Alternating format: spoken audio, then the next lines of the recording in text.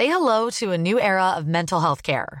Cerebral is here to help you achieve your mental wellness goals with professional therapy and medication management support. 100% online. You'll experience the all-new Cerebral Way, an innovative approach to mental wellness designed around you. You'll get a personalized treatment plan from a therapist, prescriber, or both in a safe and judgment-free space. Your Cerebral therapist or prescriber will outline a customized plan with clear milestones along the way, so you can get to feeling your best. With Cerebral, you're not alone in your mental health journey. We're here to empower you to live a fulfilling life. So take that first step towards a brighter future and sign up today at Cerebral.com/podcast and use code ACAST to get 15% off your first month. Offer only valid on monthly plans. Other exclusions may apply. Offer ends July 31st, 2024. See site for details. Hey, I'm Ryan Reynolds. Recently, I asked Mint Mobile's legal team if big wireless companies are allowed to raise prices due to inflation. They said yes. And then when I asked if raising prices technically violates those onerous two-year contracts, they said, "What the f*** are you talking about, you insane Hollywood ass?" So to recap, we're cutting the price of Mint Unlimited from $30 a month to just $15 a month. Give it a try at mintmobile.com/switch. $45 up front for 3 months plus taxes and fees. Promo rate for new customers for limited time. Unlimited more than 40 gigabytes per month. Slows full terms at mintmobile.com.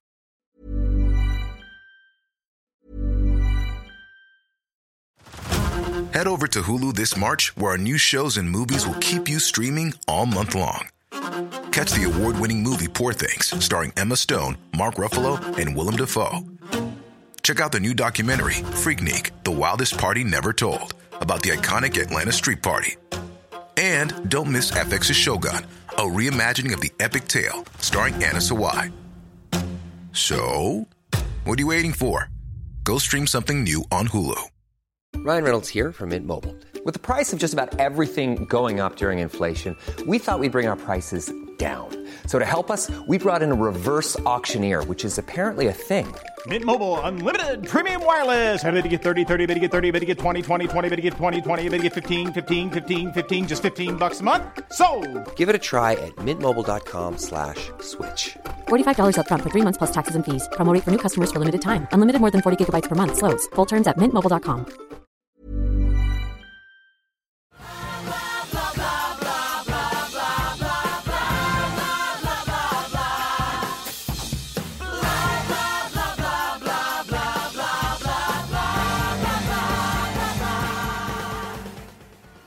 Hi, everybody. Welcome to the Billboard on Broadway podcast. I'm your host, Rebecca Milzoff, senior editor at Billboard and musical theater expert here. So I'm an all-around musical theater fan. I go into all shows that I see open-minded. But like so many people, I'm always especially excited to see a show that is truly original, both in its story and in its music. I think, as with any kind of music, it's exciting to hear creators who are experimenting and trying something new. And in these cases, even if the final product isn't totally perfect, we maybe appreciate the effort on a different level. Recently, I saw a new show that was extremely well done and, in a circumstance that's really all too rare these days, left me thinking and kind of absorbing what it had to say long after I left the theater. It's called Miss You Like Hell, and it's playing at the Public Theater in New York City right now. For those of you who don't know, the Public is technically off-Broadway, but it's known for having incubated some of the most exciting modern musicals that have gone to Broadway, from A Chorus Line and Hair to more recently Hamilton. So if I see a new musical is happening there, I know there's a pretty good chance that it's going to be great. Miss You Like Hell was written by the playwright Chiara Alegria Hudes, who is known for having written the book for Lin-Manuel Miranda's In the Heights, and the singer-songwriter Aaron McKeown. I'll let the stars of the show who visited the podcast describe its plot in more detail, but I'll just say for now that on one level, it's a road trip story about a mother and a daughter, but on another, it deals with some pretty serious issues in the country today, from mental illness to immigration. McKeown's score, the inventive choreography, and the refreshingly diverse cast all really give it a pleasantly informal feel. Sometimes it feels a bit like being at a rock concert.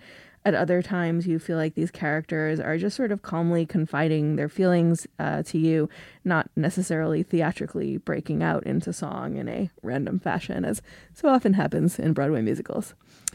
Though she wasn't in New York, McKeown called into the podcast recently to talk about writing the music and what makes the show so unique and inspiring to work on.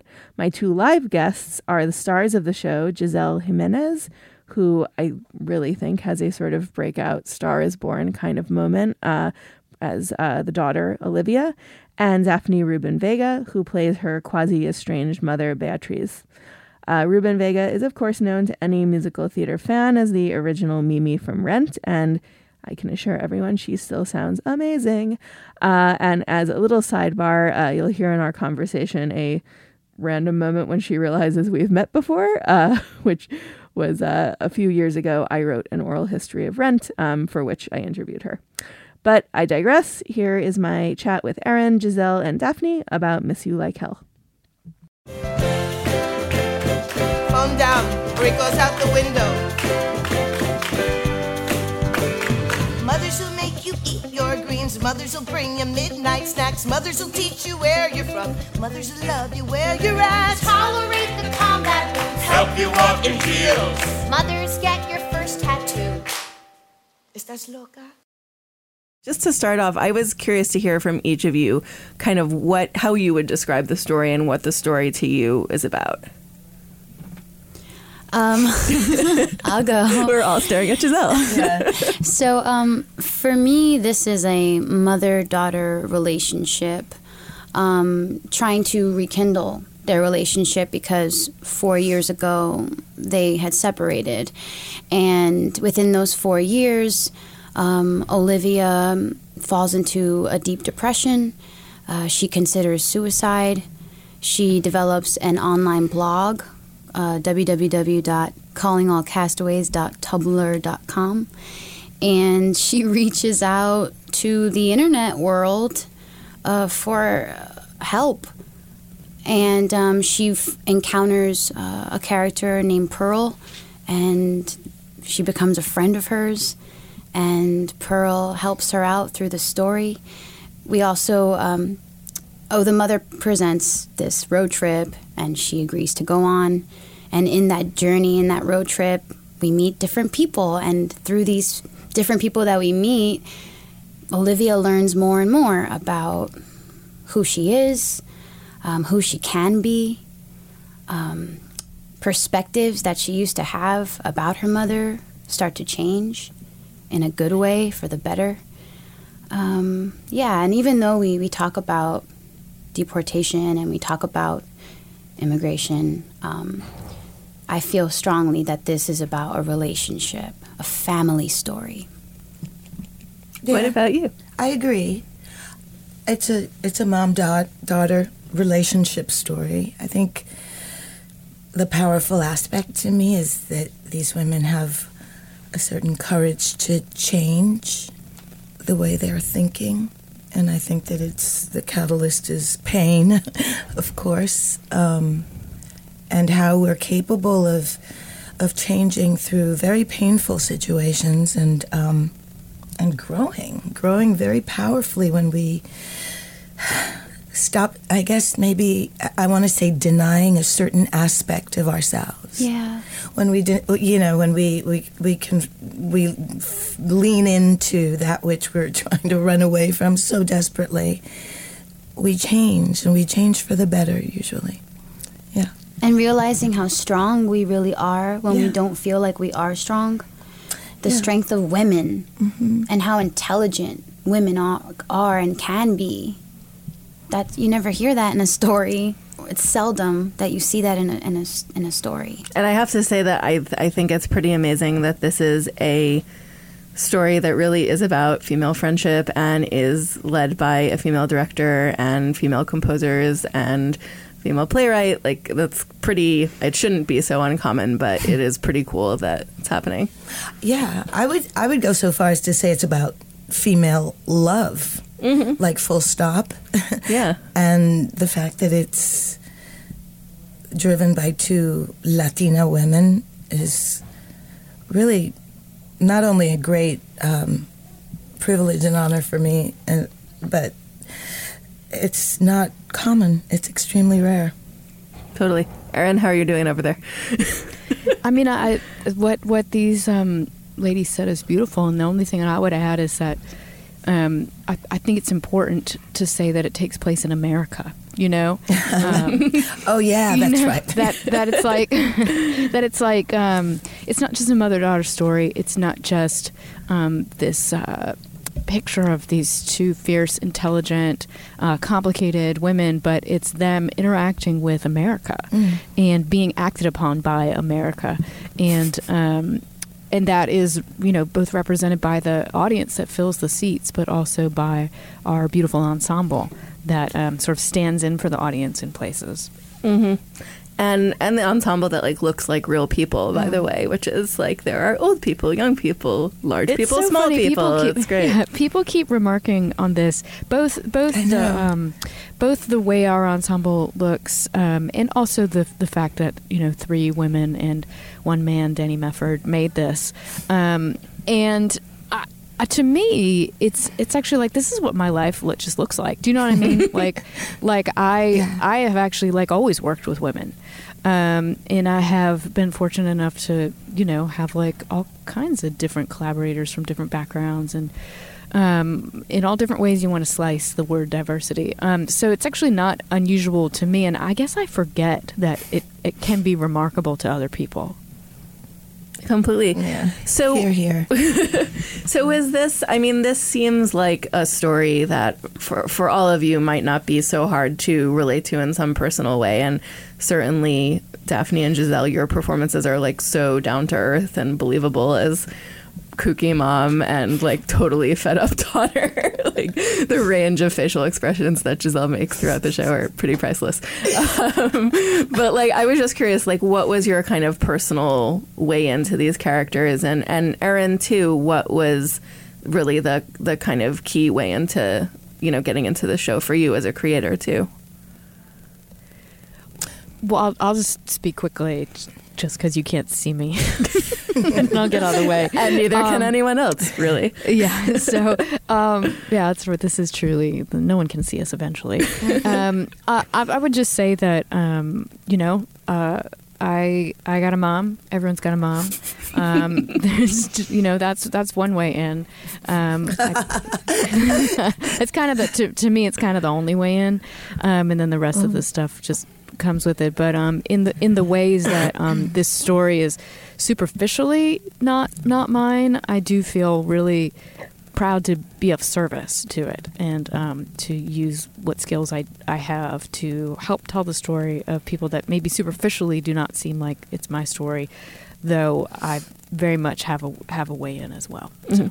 You made the story. You collaborated. You co-wrote this. It wouldn't exist without you, but I guess, they created a vehicle, and I did a workshop 4 years ago, and I felt like I'm all in. There was something about this character that, because I lost my mom kind of early, I wanted to pay homage to my mother and all the strengths that I remember in her. And sort of take the best out of powerful women. What would I do if I were a powerful woman? It's a wonderful sort of meditation. And I was struck too, having spoken to you once before. Do you now remember? I have to say, as you began to speak, I was like, "Oh my God, I know Rebecca." I'm a real person. No, but it's just you weren't not real before. It was just your face just became completely recognizable in your voice, and just. I'm so glad. Yes. Hello. I feel so much better years. now. Yes. Don't feel bad. I'm so sorry. I feel like when you're a journalist, your life is like one long string of remember me, we talked once, and then being no, you talked to a lot of people. No, but I do. But still. We did talk for a pretty long time. Yes. I remember you talked a lot about you had a very sort of bohemian New York upbringing, and you were kind of in that Nuyorican Poets Cafe kind of scene, and I saw some parallels there with your character in the show. in terms wow. of the kind of world she comes from. I didn't think of it that way, but absolutely. Absolutely. I mean, she's a West Coast sort of, you know, I had to conjure my, I had to work it or pay homage to being a Mexican woman, but the Nuyorican Poet Society is definitely the Latinidad that happens on the East Coast and the Bohemian legacy that I had. Yeah, absolutely. Giselle, we went off on a weird tangent. No, it wasn't. It was all relevant. I saw the. Anybody remember the Christmas tree on East 4th Street? No.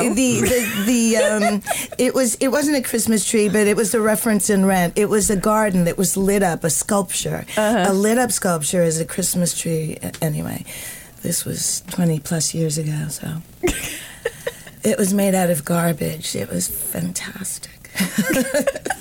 Anyway. Yeah, well, I'm new to the show. This is my first time ever doing the show, and I lost my mother when I was 14.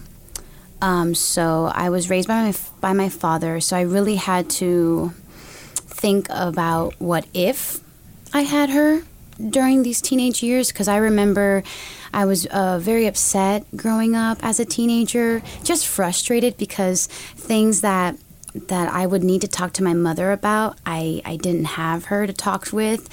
So I would try to talk to my father, and he just wouldn't understand how to communicate with me. You mean your Cuban father? Yeah. Machismo. I love him. He's wonderful. Yeah. No offense, but I mean, yeah, I don't want to talk about anything in detail because he's a wonderful father. But you know, just males dealing with young teenage girls, not easy. That speaks for itself, though, right? But I remember we were not good with communication, and I wrote him a letter, and I said, "I'm an American woman, and I have rights," and and it was like, "This is not Cuba, and we all have to have responsibilities, not just the women." And I slid it under his door. And then he wrote me a letter and slid it under my door, and he apologized for like telling me that because I was a woman I had to do these things, because he was just going off of what he learned from Cuba, because he immigrated, you know, he was from Cuba, he left when Castro came into power, so that's kind of what he knew when he was growing up. It's not that he thought it was the only way, it's just all that he knew. So anyway, that was my way of communication, and then we started to talk, but I remember just always being frustrated and upset, and everything was such a big deal. I remember, like, if I couldn't go to a party, I would just cry in my room. And I just remember just sulking in my misery. Like, I couldn't get over it. And I just pulled from those memories, and I was like, all right, well, this is Olivia. You know, she is upset, and there's things that she's not talking about, and it's obvious that she's not speaking with her father because he's allowing her to look the way she does. He's not addressing the fact that she's not showering daily. So he's really neglecting her in a way, and which could cause even more frustration. So I used an as if and went with that. And the writing is so beautiful, and it's just such a gift as an actor. It makes everything just easy because everything is written so well, you know? There's something... the fact that he slid this letter under the door, like that's amazing. There's this desire, this willingness, at least this respect and civility, and to communicate, you know, which is something that happens, I think, rarely nowadays. But yeah, like, we have more reasons not to communicate than we do too, and the thing that I feel so wonderfully about this piece is that we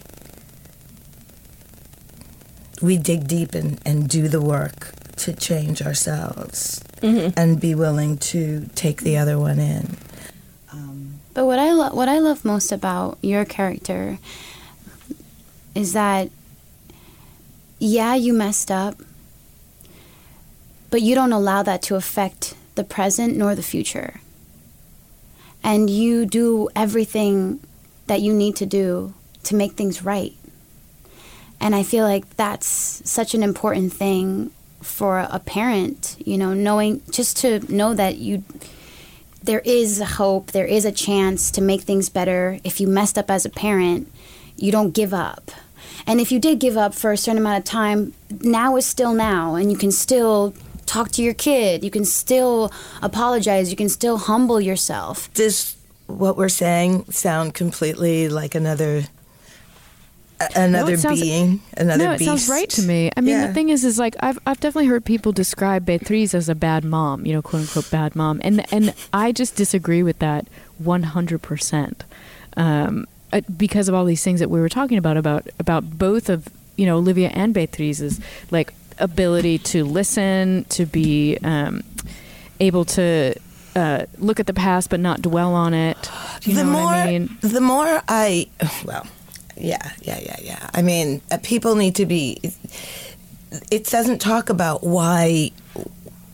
You know, people would like to be spoon-fed details about why I didn't show up. You know, and it's like in the absence of that, I've become a bad mom. Exactly, they collapse. I need to advocate for myself. I don't know if a guy would have to do as much work. Mm-hmm. No, you're right. A guy would not. Yeah, so that's interesting. It's very enlightening. But yeah, people hate me.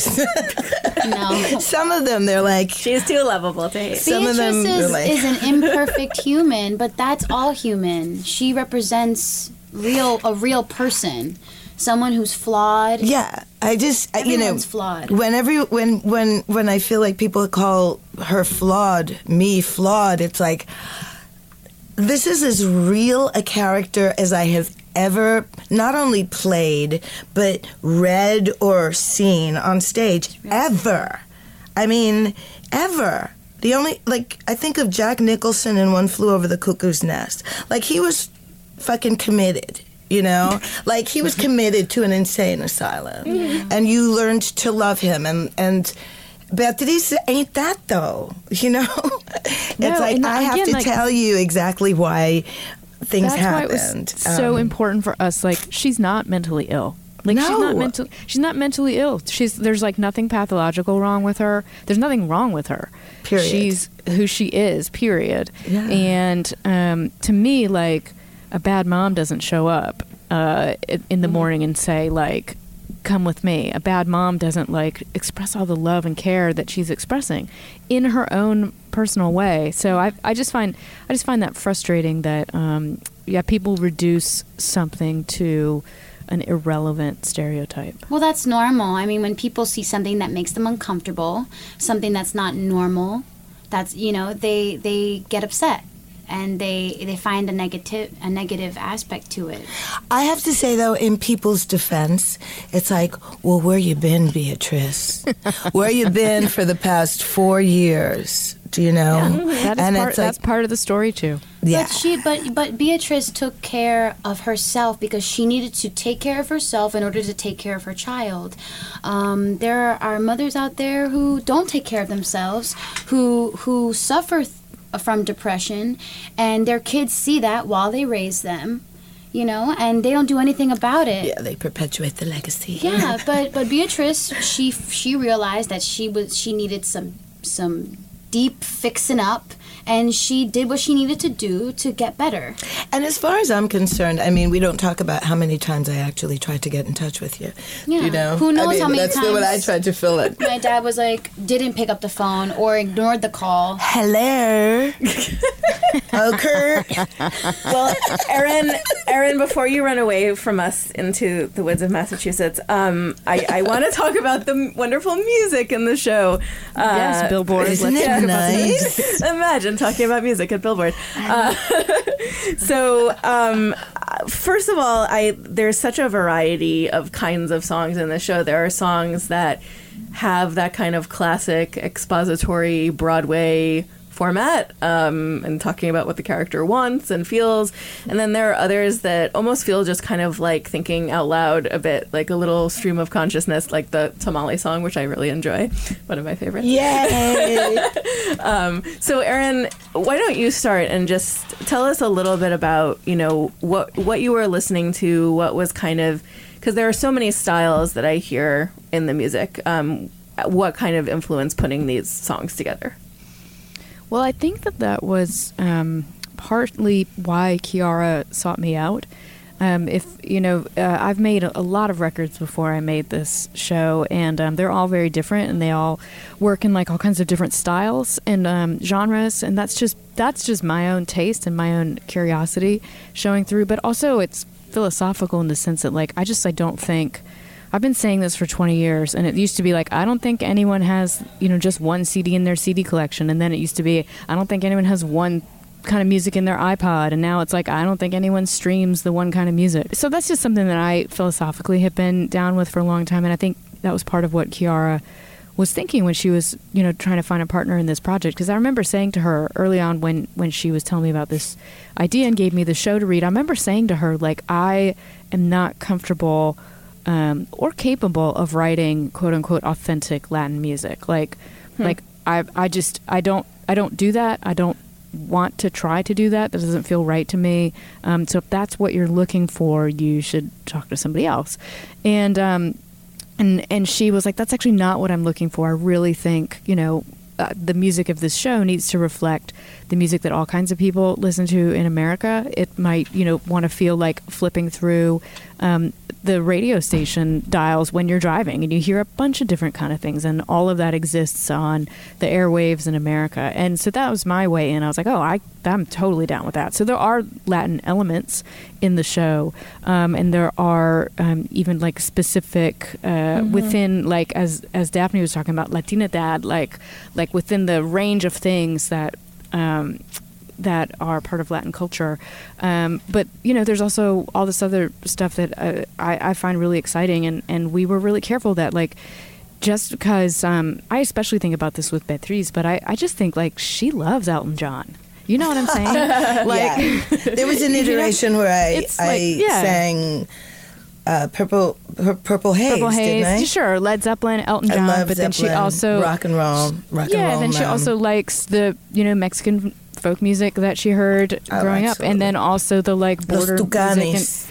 Yes, like all of that stuff like exists. I heard a lot of kind of folkloric Mexican sounds in some of the songs. Sure, like that felt right to put those references in there, but in terms of like a vision for the score, what felt more right was that all kinds of folks live in this country and they listen to all kinds of music, and it doesn't map like one-to-one with their ethnicity or even where they grew up. And I just find that to be real to the experience of people in this country. So that was the vision for it. And then, we just went song by song, person by person, moment by moment, trading playlists back and forth, having conversations of like, what kind of song would it be? That'd be so fun. Like, okay, we're going to Yellowstone. Like, what kind of song should happen in Yellowstone?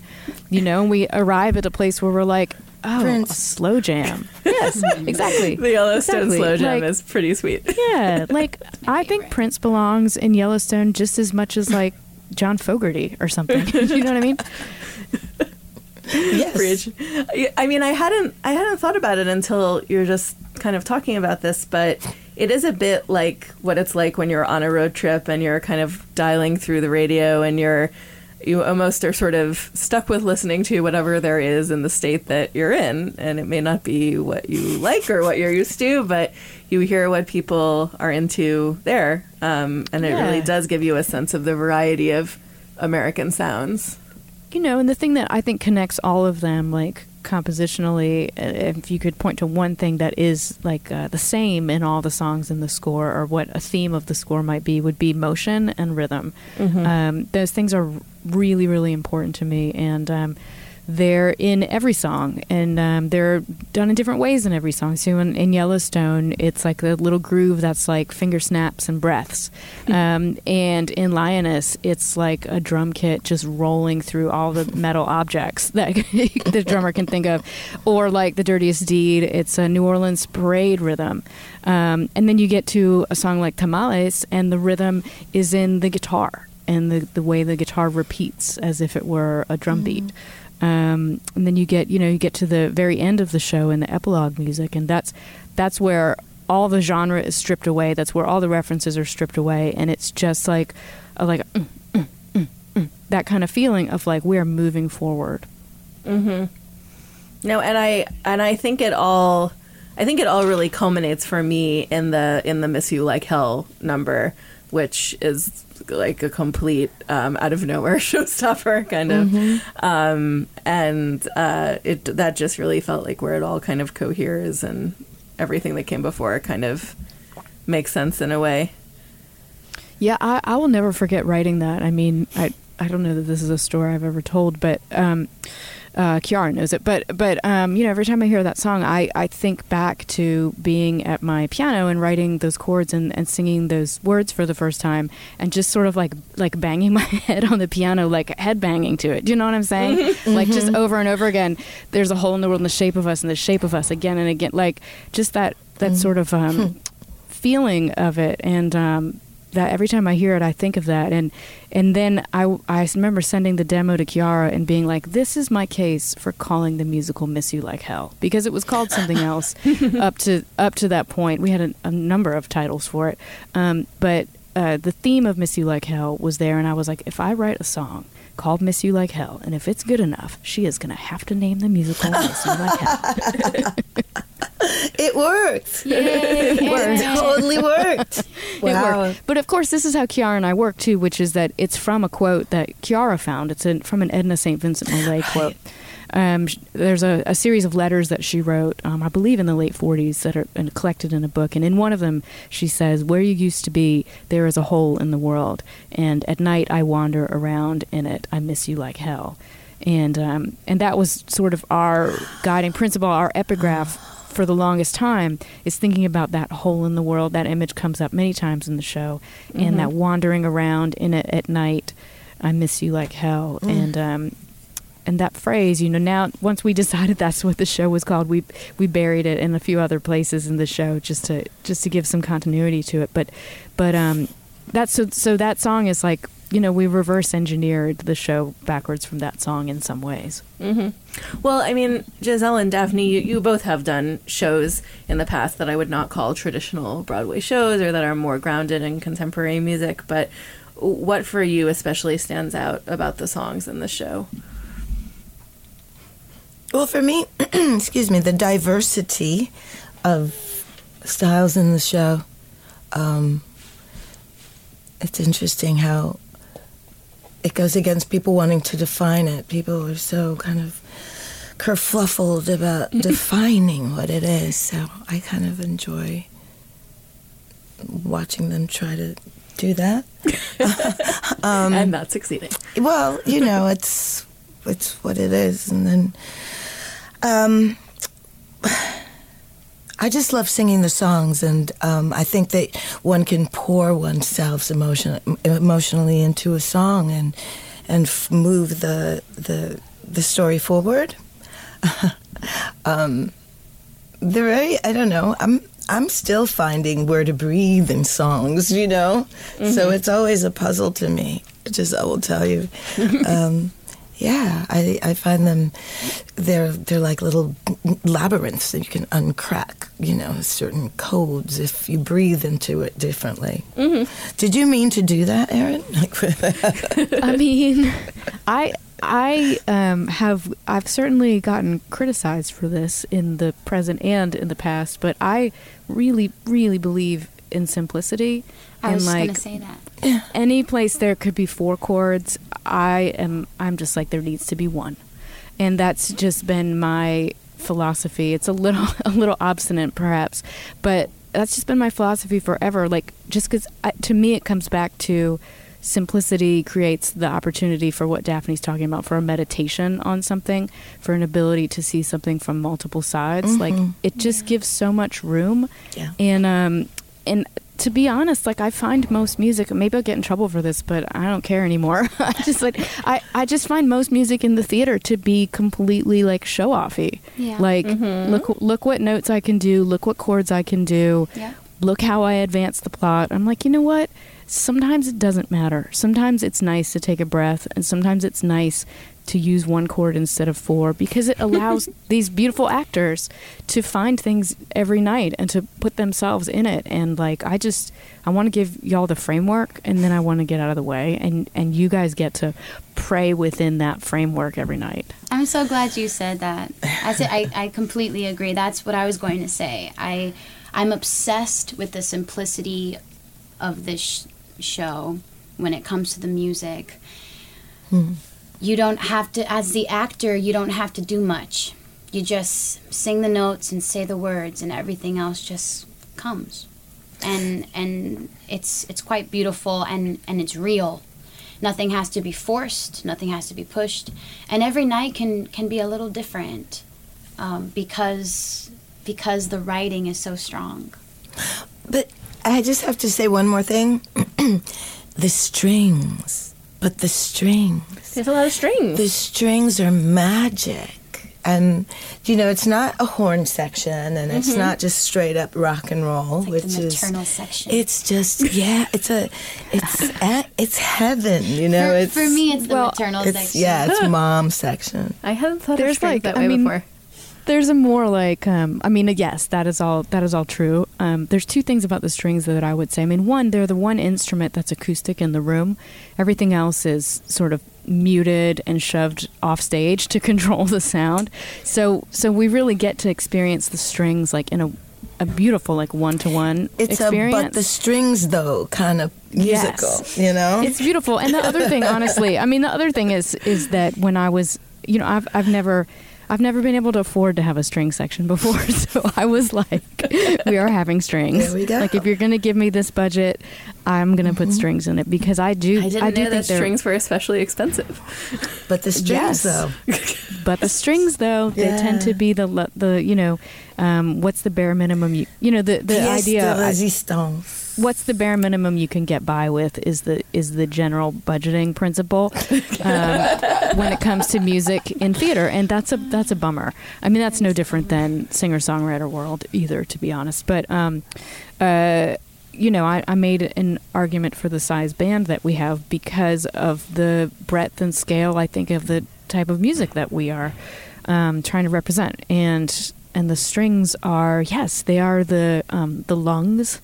They are the hair. They are the corporeal body that, exists at the same time as all those electronic sounds. Yeah. I'm a French horn player, so I've always looked at the strings as something that outnumbers me. But I feel like I have a new perspective now. But a French horn, that's wonderful. Very particular. I love that. It's extremely particular. Yes. Do you still play? Yeah, I try. I love that. Me and my horn in my apartment building during quiet hours. We're not during quiet hours. That's for the next... for the next podcast, I will be performing. Yes.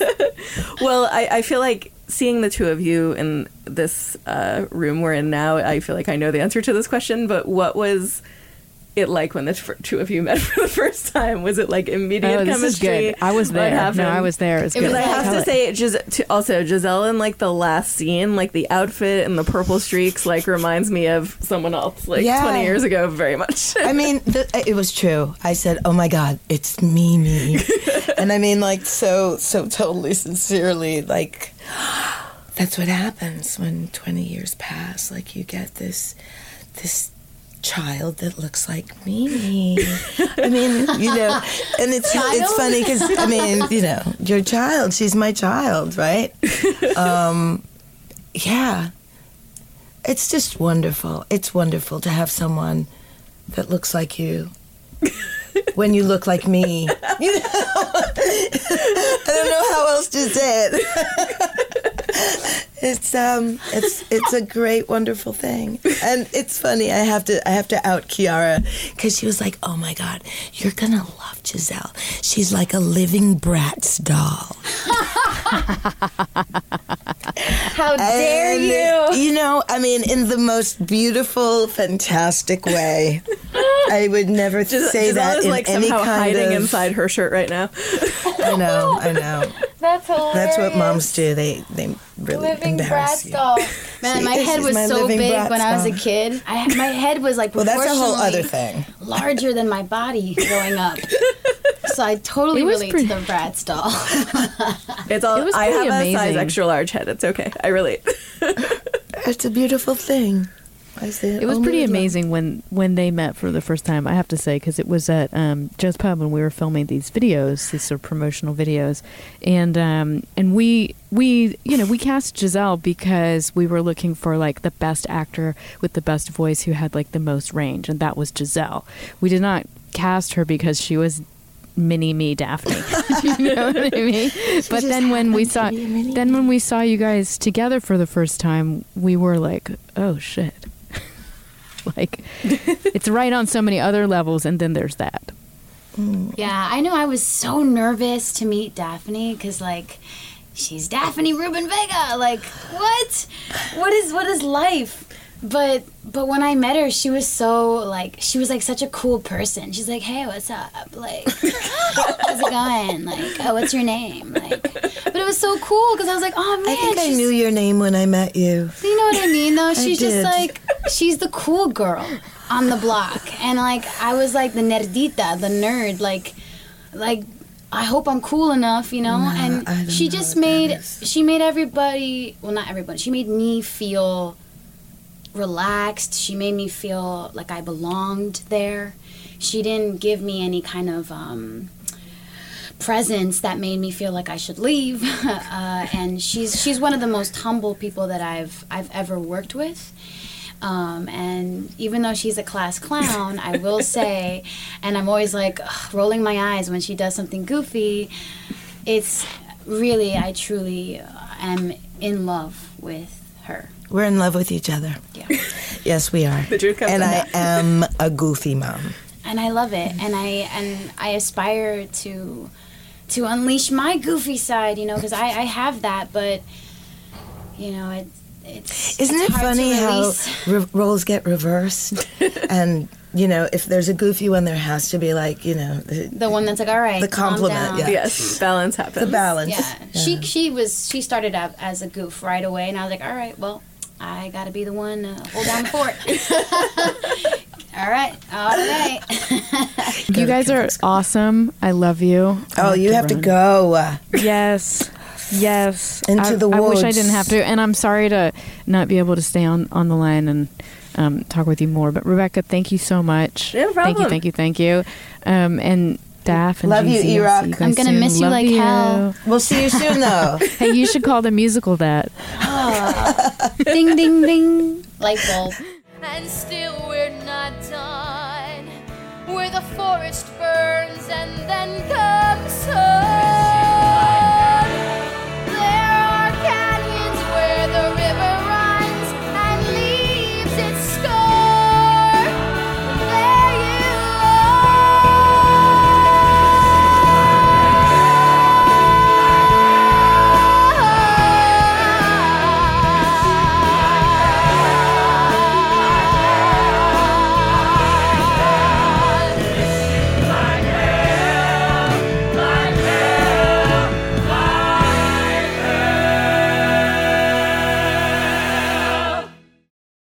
Miss You Like Hell is playing at the Public Theater in New York through May 13th. You can find more information about it at publictheater.org. If you're a fan of the Billboard on Broadway podcast, please subscribe on iTunes. Give us lots of nice stars and reviews. You can find me on Twitter at Rebecca Milzoff and on Instagram at YaDownWithRMM. You can use the hashtag Billboard on Broadway to tweet or post pictures or anything you like about the Billboard on Broadway podcast. I'm about to go on a short vacation, but after that, I'll be back. Thanks for listening.